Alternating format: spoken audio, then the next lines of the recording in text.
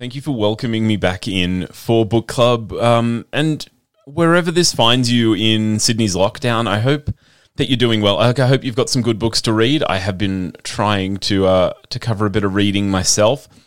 And a part of that is I've been thinking about genre lately. And genre in its simplest form is the style or the type of books that you like to read. You know, crime, fantasy, romance. Genre has other uses in linguistic theory, but I've mostly been thinking about literary genres. And often in a conversation, genre fans will clash with so-called literary fans. There's a bit of a slippery slope of which is which, but often it seems that if something can be defined as being in a genre, it's by default not literary. I don't necessarily... Well, no, I don't. I don't agree with this. That's why I brought it up, because I would hate for anyone to hear us discuss a book in the book club and dismiss it offhand because it didn't fit their idea of genre or the genre they like or what they believe is the sort of book that they want to read. So there's this, talk about this a little bit more. There was actually this great article in The Guardian this week. Marianne Sieghart writes, "Why do so few men read books by women?" And Sieghart is looking at how we're able to understand each other's perspectives of the world and how this relates to a range of particularly pervasive gaps in gendered experience of the world. But it also got me thinking about genre. Do perceptions about genre and which genres are read by which group? You know, do guys read certain books? Do women read other books? Does it play into the books that we choose for ourselves, the books that we feel comfortable being seen reading in public? That would worry me. But I wanted to think about that today. For instance, if I introduced you to a book called Love in Theory, what would your reaction be? I think some people might hear love and automatically start classifying the type of book this might be. Well, as it happens, Love in Theory by Elodie Cheeseman is the book that I've brought for our book club read today. It's the story of a 20-something Sydney-sider dedicated to their career and adopting a novel approach to social life outside work.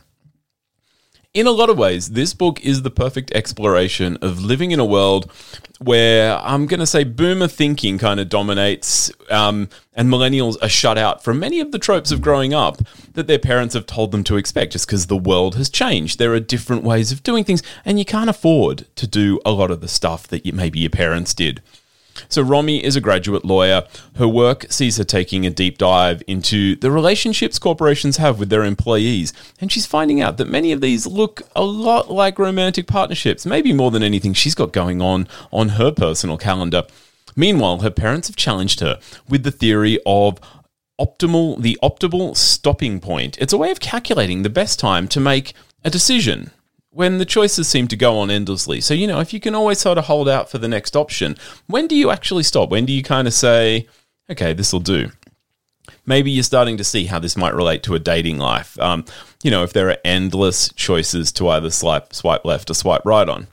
Love in Theory flips between the arching narrative of Romy's personal life and vignettes from her legal world of wrongful terminations turned sour. It's an expose of how none of us are really equipped to work on our relationships because we rarely stop and think whether relationships are things that need work. There's this kind of pervasive idea that it just happens, it works, it's magic, it's kismet, it's chemistry. Now, as Romy grapples between trusting chemistry and doing the work, she finds that almost everyone subscribes to varying notions of love and relationships. It's amazing we ever get together for anything.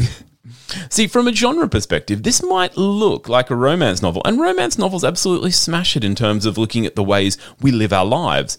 But if you only saw it as a romance novel, you might miss some of the really savvy eye that it puts and the critical thinking it applies to everyday relationships, the way we just go about our world. Love in Theory wants us to think about things that we usually believe should just be felt. It's trying to upend our social positioning and show us a new perspective. And you know what? As far as books go, showing me a new perspective, that's something always worth having a look at. This was Elodie Cheeseman's Love in Theory in the 2SER Book Club. I'm Andrew Popel. You can catch me every week on Final Draft, 10 a.m. on a Saturday morning, 6:30 p.m. on a Wednesday night. Till next week when we have some more book club action. Happy reading. Bye for now.